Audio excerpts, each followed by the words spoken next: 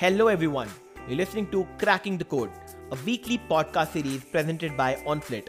I'm Dil Nawaz, founder of Co-Design Labs and OnFlit and your host for this podcast series. On Cracking the Code every week, we connect and interact with YouTubers, stand-up comics, digital content creators, artists, actors, chefs and many more people who opted for an unconventional career path and made it big. Cracking the Code is your gateway into inspiring stories of professionals who chose an offbeat career path and turned their passion into a full-time profession. Dive into the amazing stories of our speakers as they unfold their career journeys from scratch and how they did it. As they say, why reinvent the wheel when you can learn from the best and make your own way? With every conversation you listen to on Cracking the Code, you're one step closer to kickstarting your own journey. So let's begin.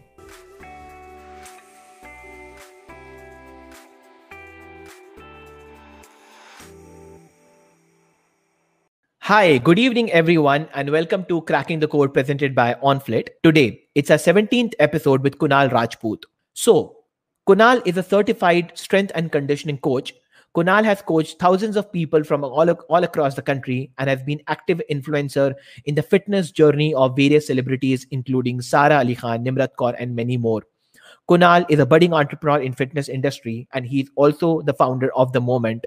And during the lockdown, he did something very interesting which is called Unlock. And we'll be discussing about Unlock as well at length during the conversation today. Ladies and gentlemen, my guest today is one of the well-renowned names in Indian fitness industry. He is an entrepreneur and the only 4 Nike coaches in India. Put your hands together for my very dear friend and one of the India's top fitness influencers, Kunal Rajput. Hey Kunal, how are you? Good evening and welcome to Cracking the Code. Thank you for such a humbling welcome, Dil Nawaz. It always makes me happy to speak to you, man. I was reading this and it's a very interesting thing. And for the audience also tell, one, how do you become a Nike coach? And also you're the only male Nike coach in the entire country wherein there are only 4 Nike coaches. That's a very interesting thing. So kind of take us in, help us explore this a bit, like go into detail. What is this all about? So, okay, I'm going to try and explain this in length by not making it very but in as much as detail as I can give. So the thing with Nike is it does not have a certification. It does not have a program where it asks people to come in, do that certification or do that course, and then it certifies you so that you can be called as a Nike coaches. Or same means it's the same thing with the athlete program also. You cannot just fill out a form and be a Nike sponsored athlete or so on and so forth. The thing with Nike as a brand is the brand itself is culturally so strong. It has such a massive amount of story behind it. And the kind of talent that it always pushes always has a story and always has some reason behind it. For example, they chose Roger Federer at the age of 11 and he was a Nike athlete till at the age of 11. They scouted 11. Roger Federer. 11. Okay. And they have been sponsoring him ever since. But the point I'm trying to make over here is like you cannot be a Nike coach while giving a certain exam. They scout you. So the thing is, coming back to this entire topic, what was happening is this was around 2014, 2015. In 2014, 2015, women fitness or fitness in general was extremely focused on just giving out services to one stream of fitness, which is being bodybuilding and commercial way of working out, which was like old gym workouts and like conventional gym workouts. But this was happening in this country, but globally it was a different scenario altogether, right? There were like so many different sessions and all those things. Of course, there were like certain pockets of the society in this country where functional fitness and CrossFit and HIIT and all those things were doing rounds, but at the same time, it wasn't like all over the country. Then Nike came, and at the same time, coming back, women fitness wasn't really a thing because women used to work out, but they always had a kind of a barricade in front of them that they had to cross when it comes to the education part of it. A lot of women, at least we're talking about the tier 2, tier 3 cities and all those places, they had the knowledge was limited, and they always had a misconception that if they end up doing something um, which is in terms of strength training and so on and so forth, they will end up gaining muscles and they will look bigger, which is not so desired look in females. But they so Nike decided that, you know what, we need to change the game of the fitness industry in India, and we need to empower women and we need to educate them. So that's why the entire Dada Ding campaign was there. And while this was happening, they also had this app called as Nike Training Club app.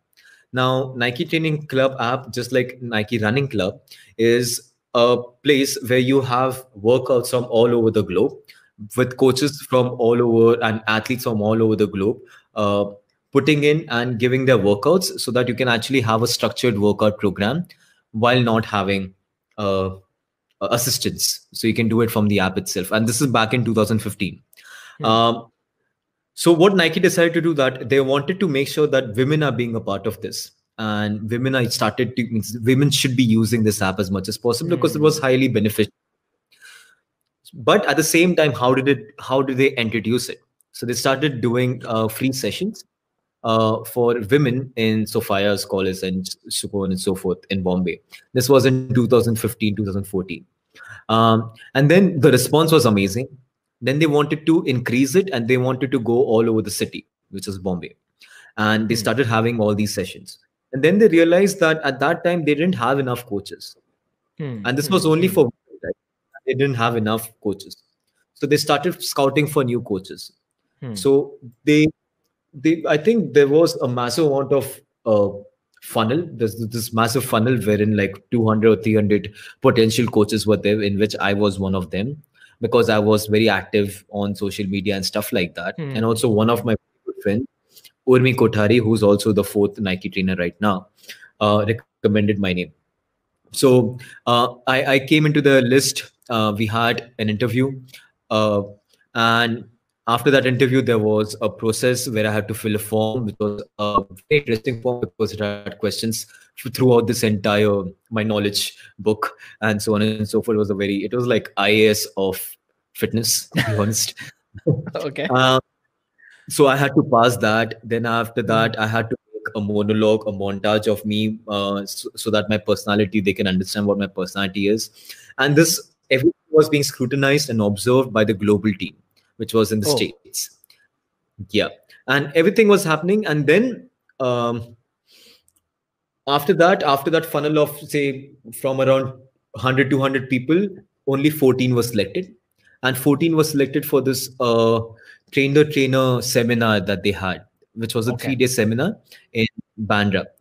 And so we went through the entire ideology behind what Nike Training Club is and how to go about it and stuff like that. And then we had the final round where we had to coach these coaches who came down from London and UK. Okay. Yeah.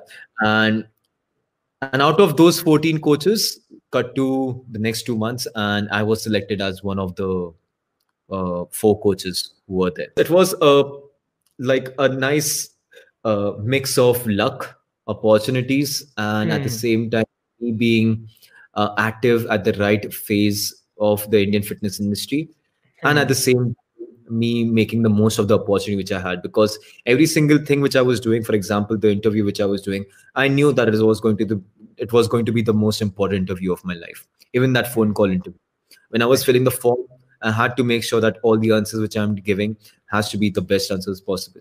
When I was doing the trainer program, I had to make sure that no matter what previous Kunal is, that Kunal does not exist anymore.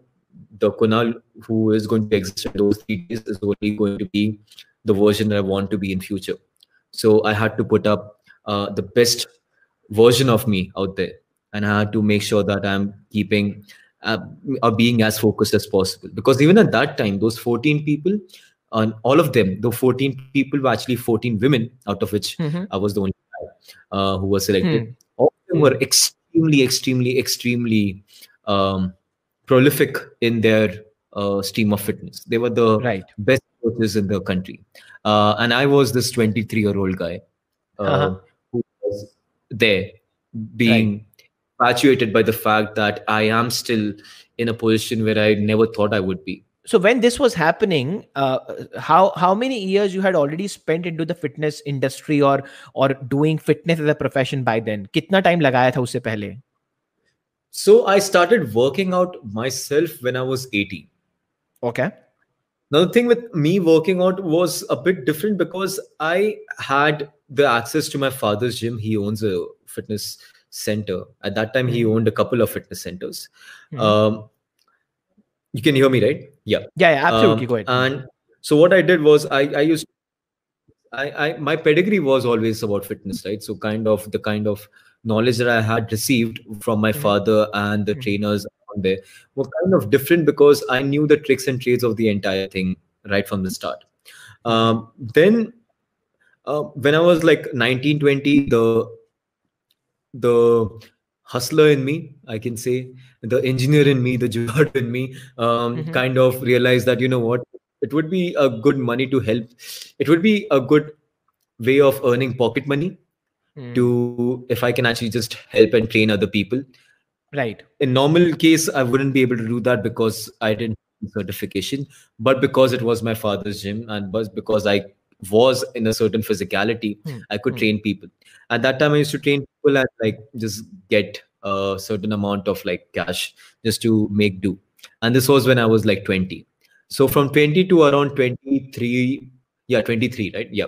So 3 years into the industry. From 23 onwards, so 21, 22, I did my first certification. And in the gap of like 1 to 23, I did around 4 or 5 certifications. I was going through a LinkedIn profile, and you have a BE degree, and then you were acting as a head of marketing for one of the companies, and then now you're a full-time fitness trainer. Take us through this entire journey of transformation from being an engineer to being a marketer to now being a trainer. I see things from a very positive tint, and I see that, oh, there is a chance in this and I can actually do something about it. So when I finished my diploma. I did my diploma in engineering. After 10th, I did my diploma in engineering, which was electronics. And that was just a pure business decision from my mom's end, because I think for her, she was into this industry. I said my father owned a couple of gyms and stuff like that. So but it was never a super successful business model. And of course, it's not about them not being good businessmen. It's just about the industry at that point of time wasn't doing that well. Like fitness itself wasn't being looked upon as you own a gym and stuff like that. No, it was it's a tier 2 or tier 3 occupation. So it never had that kind of respect. And my mom thought that, I deserve something better. I deserve something which is like much more than just being a fitness trainer. And this is coming from a perspective of a person who has owned gym and who has managed a group of trainers. So she knew what the Indian trainers and what kind of lifestyle they had and stuff like that. And so just to add, your mother and father both were into fitness industry right from the very beginning. Right from the very beginning. This is what I'm doing. This is what my family does. Okay. Still does. So then she wanted me to do something different. So, and like any other person who's graduating or who's coming out of 10th standard in 2007, I wanted to do engineering because arts was, I don't know, like Bombay mein it wasn't fashion to do arts, at least in the northern suburbs. I wasn't good enough for science academically, and engineering was something which I knew that, okay, you know what, it's something that I can relate to, and I would like to call myself an engineer. That is it. I think, I would like to call myself an engineer, and that's why I wanted to do engineering. So I did my diploma. I didn't realize what I'm getting into, but I got into electronics and pure electronics. All right. Worst decision of my life. So I wanted to do civil. I couldn't do civil because the college which I was a part of didn't have civil arts this thing. So I was in Thakur Polytechnic, which was very close to my house. Again, a very smart decision from my mom because my beta shouldn't travel a lot, and that's why I just put him in a college that's very close to him, which is amazing. Then after that, I did electronics, which was decent. 3 years of diploma in electronics made me realize that okay, this requires a lot of effort. After that, the thing with diploma after degree, degree after diploma is the problem that you don't get seats. There's Hmm. only very, very, very small population or a small number of seats which is reserved for diploma students in degree, and uh, it's, I only had like 60 people to fight with, so for one seat, and I couldn't, so I got into this college called as LR Tiwari College of Engineering, where all my friends were there from the same diploma college. So I had a very good, very fun engineering time. But when I was doing that, I realized that I had too much for fun, and by the third year I got a drop.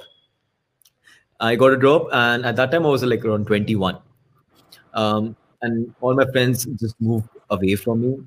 And in that 1 year, I realized that I had to do something. So I started working out a lot more.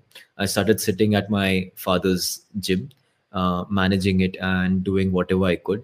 And at the same time, as I said, I did around 4 certifications. So I did my certifications of fitness and stuff like that during that time.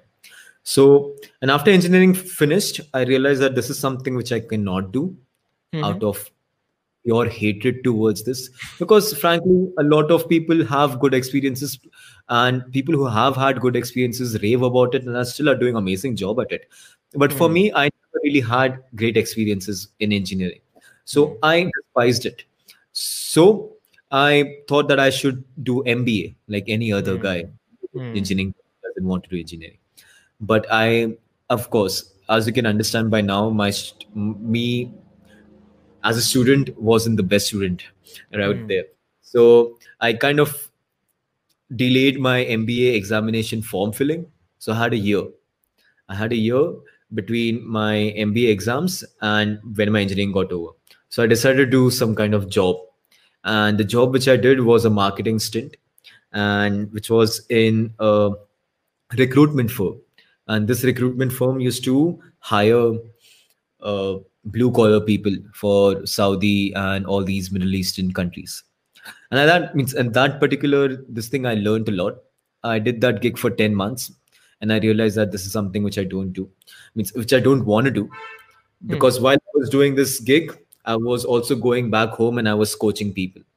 And I was making the same amount of money in that 1 hour of time where I was working out, and I was making the same amount of money on this 10-hour job where I wasn't happy. So I decided, you know what, let me just pursue this full time. But at the same time, getting into fitness full time wasn't the easiest option, because Right. it's a difficult job, and you won't have people coming to you just because you look good. You need Hmm. to make a name for yourself, Absolutely. like that. So I started doing marketing for my father's business, which is the quality health equipment that you might have seen. Hmm. And I did that till the time I realized that, you know what, that is going to go anyway, because there was a good momentum with that business. At the Hmm. same time, the number of clients in Nike was happening in this time, so I focused my entire uh, concentration on fitness itself. And since then, I think from 23 to now, I'm 28 now, I've been in coaching full time, and it's been one hell of a ride, man. What was the family mindset like? What was the relationship with mom then? What did you face any resistance from the family, or were you smart enough by then to kind of convince your parents? What was that relation with parents like? From whatever I've learned so far, I've realized Hmm. that uh, the way that you end up growing, see, if I'm coming from a middle class family, okay, Hmm. and I'm coming from a family whose main goal is to just make enough money so that they can actually make do, and who've Hmm. started from the bottom to the point that they have like just reached to a point that they can sustain themselves, and give them basic amenities and just some amount of luxury, if or whatever it is. So the dinner table conversation aren't about like how to make more money. The dinner table conversation is like how to make sure that uh, we are just making do, or like just, it's not about growing, it's always about stabilizing. So my parents always saw business as a mode of making do and having a stability, or they wanted their business to be stable. Hmm. And in order to find that stability, they never thought of growing. Hmm. Yeah. And this is very normal. Honestly, this is very normal. Um, the thing with stability is, or the thing, yeah, the only ironical thing with stability is, unless and until you're not growing, you're never stable. Because if you are Hmm. want to be stable, you always keep on degrading. Okay, so that is one thing which I've learned over the period of time. My parents at that time, they always sought stability and they was always looking forward for stability. Hmm. And for them, there was always about like, you know what, if I have worked so hard to find this stability, I don't want my son to be working so hard. In fact, I want my son to do something which is much more easier, or who's going to means which is who's he's going to find stability in a much more easier manner. For example, a job where he Hmm. would go at a place at 8 o'clock in the morning and come back at 5 o'clock in the evening, and then his life would be set. Hmm. Okay, that is the main perception of what my parents had. And this was the same perception till the time that I did my marketing stint. And even then, my mom was very adamant that, you know what, you should be doing the job, because it's something that means that is how the world works. That is Hmm. how everybody does it. That is how it should be. And you do it for a year more, Hmm. and then you give your MBA exam, and then your CTC would be high enough, and Hmm. so on. So so this is what I came from. This is what means my mother's perception was. But Hmm. luckily, I think I was around with a group of friends who were very dynamic in nature and who never settled for anything which is like lesser than what they wanted to have for themselves. Hmm. Hmm. And and because I grew up with these guys, I did my diploma with these guys, I did my engineering with these guys. I always knew that, you know what, if I'm not happy with something, I'm not going to do it. So Hmm. at that particular phase of my life, when I was just about leaving my job, I used to just cry out of helplessness because I didn't want to hurt my mom. And I, at the same time, I never really had a strong enough proof that I'm going to be good enough in the next couple of years, because I didn't have, means I didn't know what I wanted to do in future. Hmm. But eventually, I kind of gave myself a leeway and I started waking up early, all those little Hmm. things. And I Hmm. started coaching a bunch of uncles in my gym, in my building. So my mom knew that, okay, if a guy who's just left his job is waking up early, that means he means business. Hmm. And then to Hmm. go work out and used to go train, meet people, take up personal training clients, do a lot of Hmm. freelancing job, and go back and then train my friends and then train these clients which I had, and somehow not ask money from them. Okay. So basically, be self-sustaining at that point. And Hmm. luckily, when this was happening, and this has happened a lot. Thank Hmm. Lord for this. Uh, if I have worked for myself a bit, the universe has given me tenfolds of it. So I was Fantastic. doing like, if I've and touch wood, and I did this for like a couple of months. In fact, 3 or 4 months, and fourth month itself, Nike called, and and the process of me being called by Nike to me becoming a Nike trainer was 7 month long. But the Okay. fact I was being noticed by a brand which is the biggest brand in the world was strong enough for me to just ask my mom to that relax.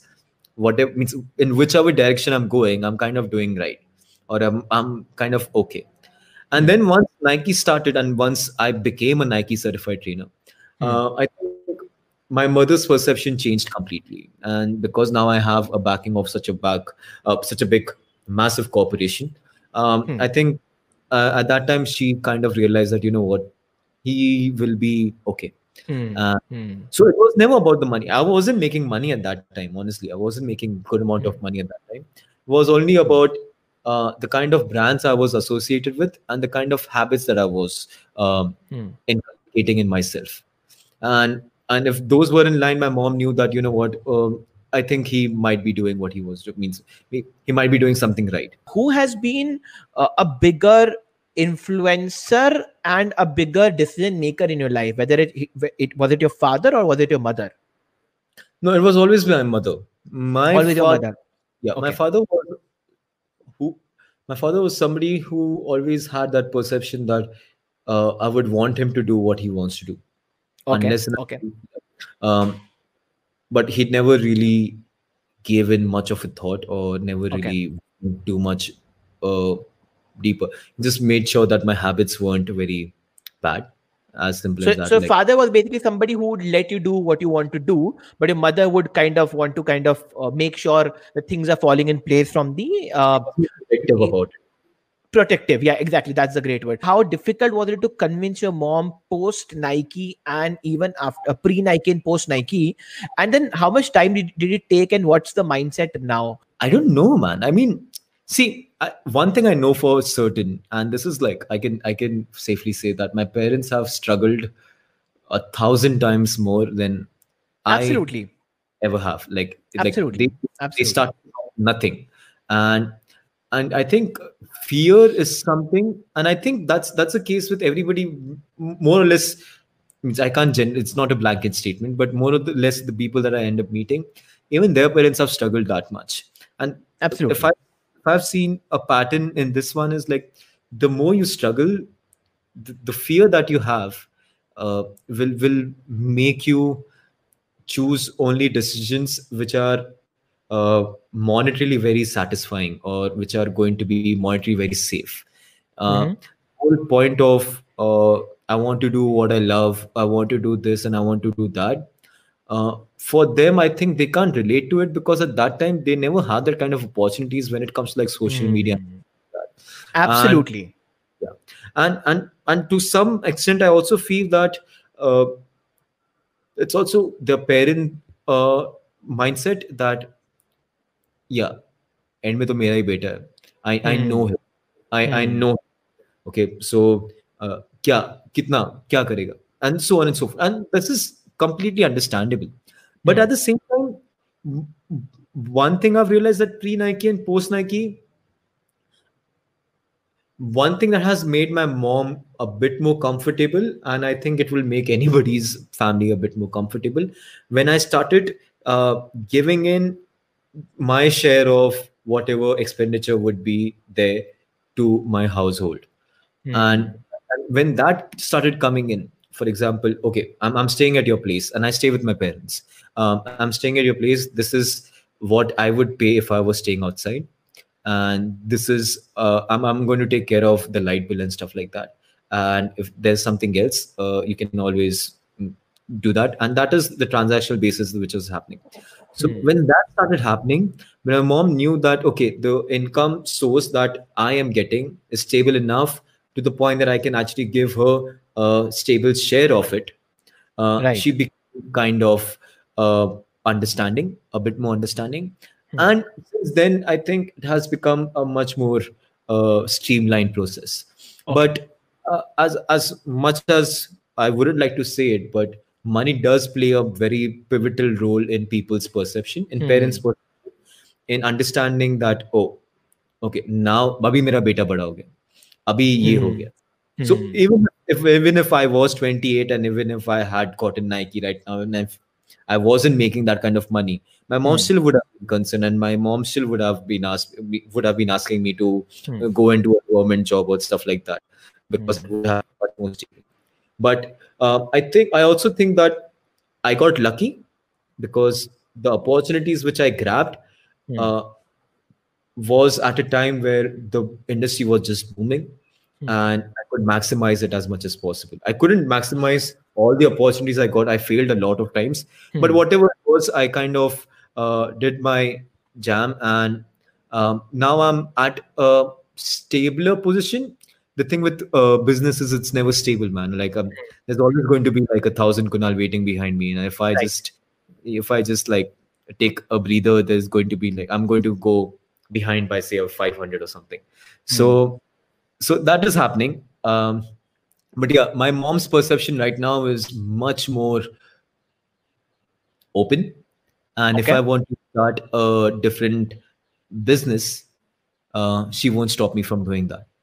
All right. So that's a nice paradigm shift from doing the job which I was doing, to the And point how where my much mom, time did it take in general? कितना time लगा इस पूरे duration में?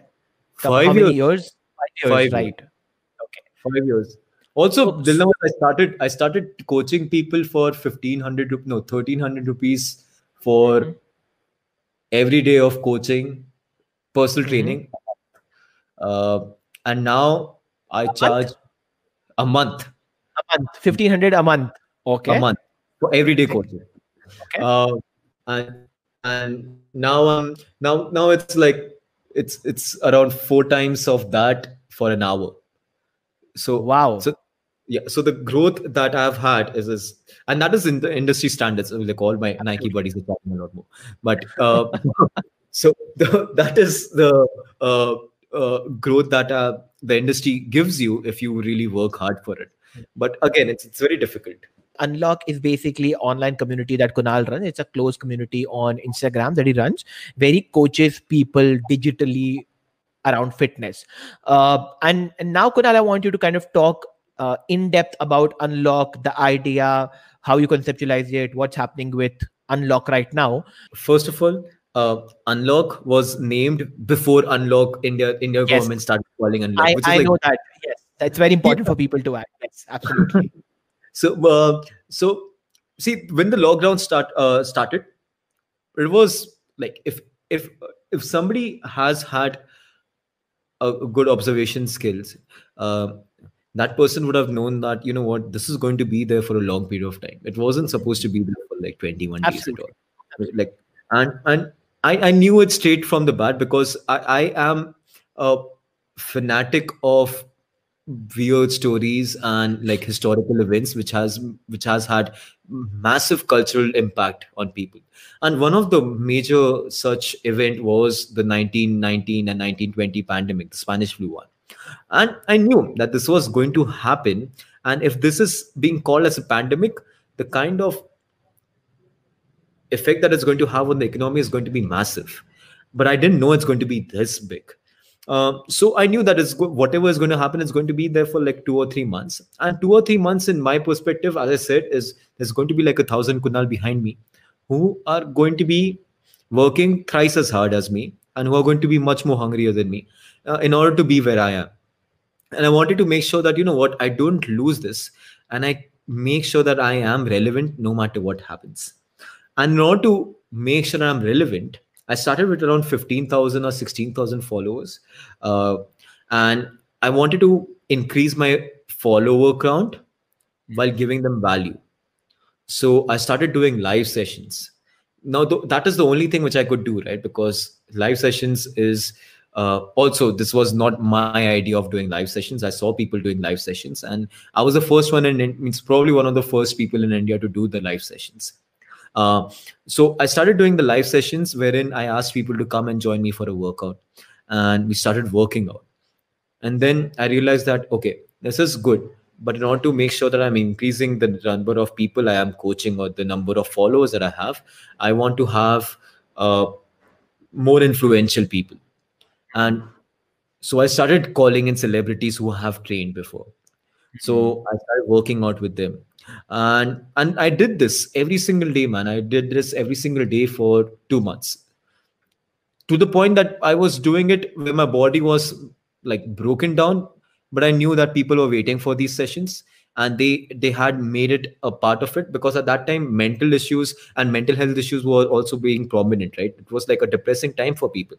And I knew that working out was something which was really going to help a lot of people mentally, also physically, but mentally a lot more. So that also gave me a drive to push myself a lot harder. And then eventually I realized that, you know what, 2 months, 2.5 months of doing this is something that I don't see myself doing it for a longer period of time. And I want to kind of start monetizing it in a certain way or possible. And the best way to monetize it was not to have them convert into Zoom sessions, because I was focusing on a mass audience. I was focusing on people which are like 150, 200. Right. Um, in order to convert these kind of crowd for Zoom sessions, it would be very difficult because I won't be giving them one-to-one, uh, uh, say, services, and I can't charge them, say, that amount of money also. Right. So I thought that, you know what, if I have this number of ardent followers on Instagram, I would give them a lot more services than myself. So I started giving them Animal Flow. I thought of giving them Pilates, I thought of giving them mobility flexibility, and I thought of giving them yoga also on one page itself. And that page would be called as Unlock. And in order to access that page, all you want to do is you just have to like pay me and get that entry fee, and then you can access all of these things. You're doing the same live sessions but on Instagram. And at that time it was only supposed to be for 24 hours. If you remember, live sessions could only be saved for 24 hours. So I used to sell them like that. But the day that Unlock started and the day the entries shut, IGTV conversion started. Yes. And since then we've been selling it as, now you can always, even if you end up missing it, you can always get it from your IGTV and stuff like that. So yeah, we did that. The first Unlock version had around 55 members. The second had around 80. Third one had 121, and this one had around 118. So Wow. yeah, You so also we, almost doubled the numbers in almost like 4 seasons, right? yeah, so And and how big is one season or sorry, one series? How big is one season or one series? 4 weeks, 4 weeks. 4 weeks. Okay. But Okay. this would have been a lot more in this season. But I just completed a 30-day challenge with this company called as Fraternity, Yeah. wherein I was coaching 350 people. So, Mm. so yeah, so my scale of coaching people from one person on one-on-one went to coaching 400 plus people per day. My first video that I consciously remember watching was you were worried in a black t-shirt sitting in a balcony and you're talking about that, hey, lockdown has happened and gyms have been closed, and it's a great massive hit on the fitness industry. And how will the people who are not young and tech savvy, what will they do? To a complete shift, the backstage we're talking that you were saying that, hey, I don't want to get into the physical business anymore. I'm absolutely fine running a digital fitness business. uh I want to understand the mind shift and the mind change of that Kunal like 5 months back or 6 months back to this Kunal now. And also a bit on the entrepreneurial side, because I can see you more transforming into an entrepreneur than just a fitness trainer. See, the thing with the training industry right now is, we the people who are the flow trainers and the personal trainers aren't really extremely educated. Okay. and uh, and we're talking about flow trainers. Generally they lived and they survived on personal training clients for 5,000, 6,000 rupees, and they had around 2 or 3 clients, and they used to make do, and they used to take that salary, who go home and be happy about it.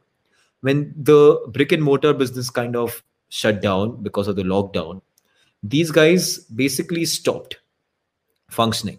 They didn't really have any source of income, and I knew it firsthand because this was happening in my company itself, to the point that even we couldn't support them because we were also losing out on rent. So the whole video which I made was to make sure that if you if you as a person who wants to get fit, and if you always had excuses, this is the best time to call your personal trainer from your gym and reach up to him and just WhatsApp call him and get training from him for a dirt cheap rate, like a throwaway price. Because, and not only because it's great for you, but also because it's going to help somebody put food on a table. And that is why the entire video was then. And of course I am, means I can say I am in the top 2% of the population who has good amount of exposure in terms of people, that people are going to watch this. We are having this conversation, like you having conversation with a trainer is also a massive thing, right? So I am one of the very few exposed one out there, but the entire training industry is like millions. So Mm. these guys are not tech savvy, or nor do these guys have the kind of exposure that I have. And the Instagram algorithm that is going on right now is not going to help them either. Okay, so that's why the entire conversation was there. Now, speaking to that, I tried to push as much as possible, but then personally myself, I realized that when I was working uh, Jan till Jan, for example, uh, I stay in the northern suburbs of Bombay, which is like Kandivali, near the national park. My crowd is in Juhu and Bandra. So I train people in Juhu and then I train people in Bandra. My first class in the morning is at 6:30 in the morning. Then I have a class at 10:30. It gets done by 12. Then I have to go back home. So from Kandivali to Juhu, it's an hour long drive. From Juhu to Kandivali back at that time is 1 hour and a half. Then I take a train in the evening because I have to go to Bandra. That Hmm. is a 55 to 1 hour minute ride in the train. Then coming back again for 1 hour, and then coming back again. And this time, plus I'm also paying rent and I'm also doing everything possible. So I'm losing out on energy. I'm losing out on time. I'm losing out on rent money, and I'm doing everything. And then I realized that, you know what, and plus also I'm focusing on a very hyper local group of people. Hmm. People from Khar aren't going to come to Bandra, nor are people Right. going from, even from Andheri East, are not going to come to Juhu, right? Hmm. Because it's convenience that is very important. The Hmm. one thing which I've realized in this entire thing is like what online fitness is doing to you, and which is always going to happen. I didn't know that it's going to happen that radically, which Hmm. all it was always going to happen, which was the convenience factor is going to come into play. And that's why all these businesses like Cult and even other apps are doing so well, because if you get fitness and if you get your desired coaching at your fingertips, why would you want to go to the gym? So yeah, and that's what I did. I basically shifted my entire focus on the online part of it, and I've been giving a lot of energy towards it and trying to grow it as much as possible. Hmm. uh, Hmm. I think it's coming not from a very heartfelt decision, because I love meeting people. I love coaching them physically. I love having that kind of connection. And by the same time, I just realized that business wise, it really makes no sense to actually do it. And that's why the entire online shift. When you say that I want to now go completely digital because of the exposure and the kind of amount I can reach out to people, I think it's a great learning from this entire thing. Yeah. And Yeah. see, like, I think it's the first mover's advantage also, right? Hmm. Right Hmm. now, if somebody starts doing whatever that person would be doing on the online platform or stuff like that, that person would have like extreme levels of difficulty to start over, because Hmm. you have to build a cloud. And the thing with fitness, it's any kind of service industry where you're giving out services online, is the Right. kind of relationship and the bond that you end up making. Hmm. I have been making bonds and relationships in the last 8 months now. And I've been making relationships with people where they were in need of those relationship. Uh, and I'm not saying it I did from a very monetary perspective. I did it because I wanted to be a part of it, because I needed that myself. And Hmm. that was a genuine interaction which I had with people. And because of that, uh, and because they knew what kind of services I also have to offer, the kind of conversion rate I had was very high. But Hmm. for now, even if we are talking about any influencers or whoever who wants to come into this entire platform, that person is going to find it a bit more difficult, is because uh, as I said, like any kind of, like for example, Nike also. The reason why people buy Nike is not because they want to make a statement of like Nike, because they resonate with the fact that okay, Nike stands for something. It Right. stands for sport. It is the personification of sport in some ways or the other. And so my trust is only about making sure that my brand or the brand Kunal Rajput, whatever it is, it's a personification of the kind of relationship that I have with them. What are your tips or advice, being a Nike coach, a celebrity trainer, a fitness influencer yourself, and maybe now an entrepreneur? What is your advice and suggestions to the new guys who are trying to get into the fitness business, fitness game? So the first and foremost thing, a lot of people think, and this is one thing which I've observed a lot, that they see this as an option that they can venture into as a side business, which is great. Hmm. Uh, At the same time, unless and until you don't have massive amounts of passion for this particular uh, service industry, you won't be able to make it big. The reason why I'm saying is because if I'm speaking to you right now, uh, and if I'm going to coach you, you and me are going to be uh, in a very vulnerable situation where you're going to be physically tired, mentally exhausted, and I'm going to speak to you in that phase, which is a very vulnerable phase. You won't be Dilnawaz, who is an entrepreneur, who is actually this amazing podcast host. You'll be just your body and you'll be just your mind. And at that time, to build relationship, you can't think about, oh, I am with this person just to make a certain amount of money for an hour. I have to actively be a part of this. And I Right. have to actively be a part of this throughout the entire commitment which I have had. In order to do that, it's you really have to love what you do. So that is one thing, which is, it might sound very cliched, but if you're not into it, you will lose clients just like that. You won't have the retainability of the people. You will get people, but you won't have the retainability of it. Second thing I think, which is very important in this business, is like, uh, keep thinking 5 6 months ahead, and think of yourself as a businessman rather than a trainer or a person who's just providing a service, because you are replaceable, and you are always replaceable with somebody who is going to be more exposed than you are. So you always have to think of, and me and Shweta, my fellow Nike coach and my very good friend, was speaking about, like, you always need to have that kind of entrepreneurial stick to make sure that you kind of grow your business tenfold, or your clientele tenfolds, by every 3 months or every 4 months, or so on and so forth.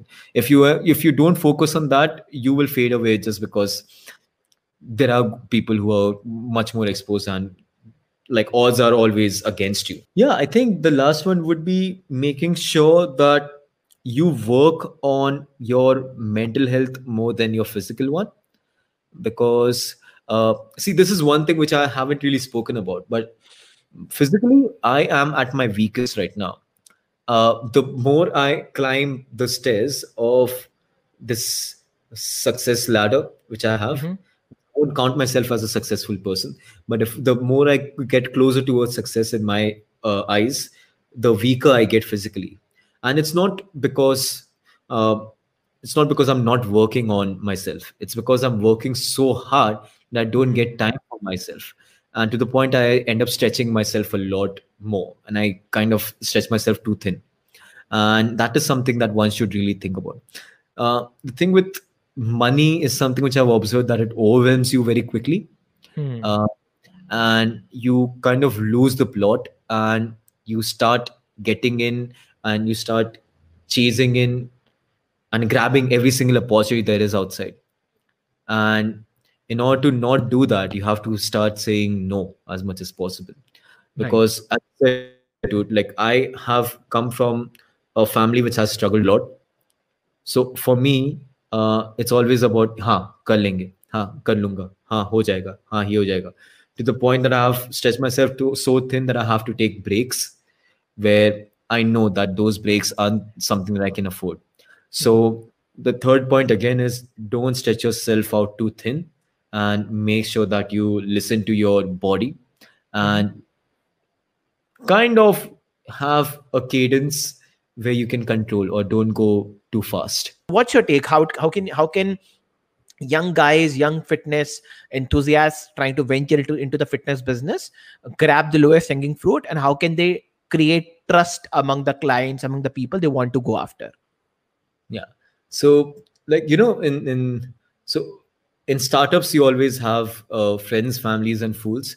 I think see, so that is always the first step. But at the same time, you should have a proof of concept, right? In this particular scenario, the proof of concept is yourself. If you really don't have a aspiring physique, see, the thing is, dude, you have seen, if you like a fitness model ka picture, one fitness model ka picture, you'll be bombarded with like a million fitness models ke pictures. right? So your mind's perception of like what's great and what's good is Mm-hmm. very soft. Okay. Mm-hmm. So you won't take anybody seriously till the time that they fit into that particular bracket of people. Okay. Mm-hmm. So unless and until I am not at that level as a Mm-hmm. coach or as a Mm-hmm. person or as a trainer, who is even decently good looking or even decently at a place where you want to be, I won't be able to grab your attention. That is one thing. Second thing, I guess, would be focusing on having, I can say this as the friends, families, and fools are very important in terms of uh, making you learn the craft and making uh, who can actually believe you without like asking you too many questions and letting you do your work. And then you can set them as an example and use that example and then move on. So uh, the way that I started was I started coaching my friends. My the reason I started coaching my friends, people around the gym started noticing that, and they wanted to come and coach with me or be coached by me, and so on and so forth. And then you can actually keep growing and stuff like that. And while you're doing that, you always work simultaneously on your social media skills also, Mm-hmm. because trust me, like, this is, of course, this is the offline part of it, but unless and until your social media game is not strong, it's not going to work well. And social media is the way to go about it. The Gone are those times where you are going to be a super successful coach or a trainer or an entrepreneur unless and until you are not big on social media. So that is, if it needs to happen on Instagram to make sure it's legit, which is Fantastic. weird, the Fantastic. world that we're living in. So Kunal, on that note, I'll wrap this particular session for today. I'll quickly move on to the rapid fire, and also we will pick up the couple of questions from the audience's side. So first, after doing so many things, social media, entrepreneurship, this, that, and all. Of course, I know you're coming with the podcast. I want you to talk a bit on that as well. What is the next thing in the pipeline now? Next thing in the pipeline would be, um, okay, so I've been told I've been doing a lot of things, but I think the next thing in the line is two things: the podcast which is happening, and second, I'm Mhm. trying to build an app, Okay. uh, and basically trying to put in a lot of content over there, so that let's see how that goes, because I don't know, man. Like, it's I never thought of myself doing an app thing, but Mhm. I think that is the way to go about it, because the next step would be going completely online. Fantastic. I don't see how I can unlock as much, Mhm. because of course it's going to be problematic when it comes to the algorithm part of it. Mhm. And of course, my follower counts are increasing, but I don't have that kind of physical strength to go live every single day like I used to go back again. So Mhm. I'll try to go with the app thing and see how that works. What's your favorite form of workout, and elaborate that a bit? Okay, I can tell you what I hate the most. I hate body weight training the most, because I've been Okay. doing it in the last 8 months now. Like, I am tired of it, man. I can't do burpees anymore. But I think I love right now. I've always had undulating phases. Right now, I love just doing normal, like, strength hypertrophy work, which is like bicep curls and tricep extensions, Mhm. and like just pumping yourself, just looking in the mirror and just being happy about my body, which is like very, it induces vanity, but I'm super happy with it. So in this phase of current me, I'm super happy with that workouts. Okay. So, also, what is the entry level workout for somebody who's not into workouts and now maybe gets inspired after watching this, and maybe also gets inspired after watching your Instagram? What's the entry level workout for those people? So the same workout which I spoke about right now, Mhm. something like strength based, which involves very light equipments, for example, two dumbbells or like a bench, and just focus on isolating those group of muscles. Now, when speaking about isolating group of muscles, like focusing on one group of muscles right now, and working on hypertrophy, it's like 8 to 12 reps for 3 to 4 sets, and then moving on. So I think this workout would give you aesthetically a very pleasing physique. At the same time, will also keep your muscles like good form, shape, and health. What's your diet plan like, and what's your favorite cheat meal? Okay. So my current favorite cheat meal would be getting in. I don't know if you have Carter Blues in this thing in Jaipur, but there's something that's called as lamb mandi rice. So it's lamb Okay. with roasted rice, nothing else. That's Okay. it. Like mm, Okay. very beautiful, very nicely cooked. But yeah, that Indian Mughlai, super cool. Right now, what I'm doing is I'm having two breakfasts in the morning. So one is a smoothie of like two bananas, a protein shake, peanut butter, water, and some creatine. Then after that, I have my workout. Then I have another breakfast, which is basically a 4 egg omelette with just two slices of bread. Then I have my lunch, whatever my mom makes. She makes amazing food. Then I have a snack, which is like chocos and milk and a cappuccino. And then I have my dinner, which is going to be mostly like chicken breast and like greens or brown rice. That's it. All right. All right. On that note, we'll now go and pick up a few questions from the audience's side. We have a few questions that have come for you. What are your thoughts on those fake Instagram fitness influencers who Photoshop their body parts? What's your thoughts on that? I don't know, man. I mean, see, social media is a place for vanity, right? If, like, you know, it's a drug. It's a drug, and people do, and all of us are doing these drugs. Everybody, whoever is on Right. social media, is doing these drugs, right? Some people do good quality drugs. Some people are just doing these kind of drugs, and if they are happy with whatever doing, it won't be sustainable for sure, because one day they are going to have that realization that, oh, whatever I was selling isn't a right product. And people notice, people realize that, and people make it out. And when that thing happens, they have a lot more to lose, honestly.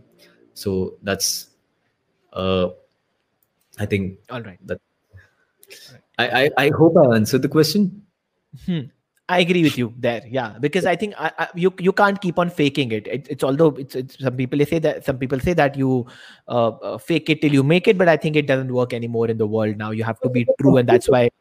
Yeah, exactly. You get so complacent, and you and if you get so complacent, you stop working hard, because the gratitude and the kind of vanity that you receive is so instant without any work. So you stop working hard. Moving on to the next question. Which is better for keeping our mental health in check, yoga or core exercises or some other core exercise? I think any kind of movement, like you can't define movement. Any kind of like dancing, running, swimming, or anything which makes your body move from point A to point B, even if it's like yoga or whatever. If it makes you happy, it makes you happy. The thing is, what I love in terms of movement would be completely different from what you love. And if we end up doing something that we love, it's going to give us mental happiness. A better fitness level is also going to give us a better mental health. At the same time, we are talking about mental health in check. Just any kind of movement with a good amount of nutrition and good amount of programming to it would really help you. But I always say that try every single movement. You'll fall in love with something. And if you fall in love with something, you'll keep doing it for a consistent period of time. And any kind of consistent movement will keep you mentally happy and mentally healthy also. I think we have covered almost broad questions, audience's question, rapid fire and everything. So I would ask you to maybe put in a closure note and then we will wrap. Okay. My closing note would be... Did you enjoy the conversation? I love, yeah, exactly what I'm saying. Like my closing note would be like, and you are one of the major inspiration for me to start my podcast, man. And I really thank you so for much that. for that. My pleasure. Thank you so much. And but my this is the thing, right? I've realized that one of the major things that has helped me reach from point A to point B, even if I want to reach to point Z, is that I wanted to reach from point A to point Z. And if you don't want it, you won't get it. And if you really want it, you will move in some ways or the other. And whoever is listening, if the only thing which I can ask you to is like just make sure that you move in whatever direction you want to move, and don't over analyze for what the situation is going to result in, and just make your move. This is probably the only time in humanity and in human history where you have everything on your fingertips for free. And Absolutely. if you want to make a mark, this is the best time, and you're going to do it not only for yourself, but also for the future generation. Our parents never had this opportunity, nor or any of our generation. And this is probably the only time where you can actually make a massive amount of difference in the society. So if you want to do something, this is the time, and do it, man. And yeah, I think that would be the closing note. Fantastic. So on that note, we'll end the podcast. I will meet you at the backstage, Kunal, and thank you so much for joining us today. I'll see you in a Yeah, second. I will Thank work you. super hard to make sure that I come back to your podcast, man. That would be a pleasure for me. Thank you so much, Kunal.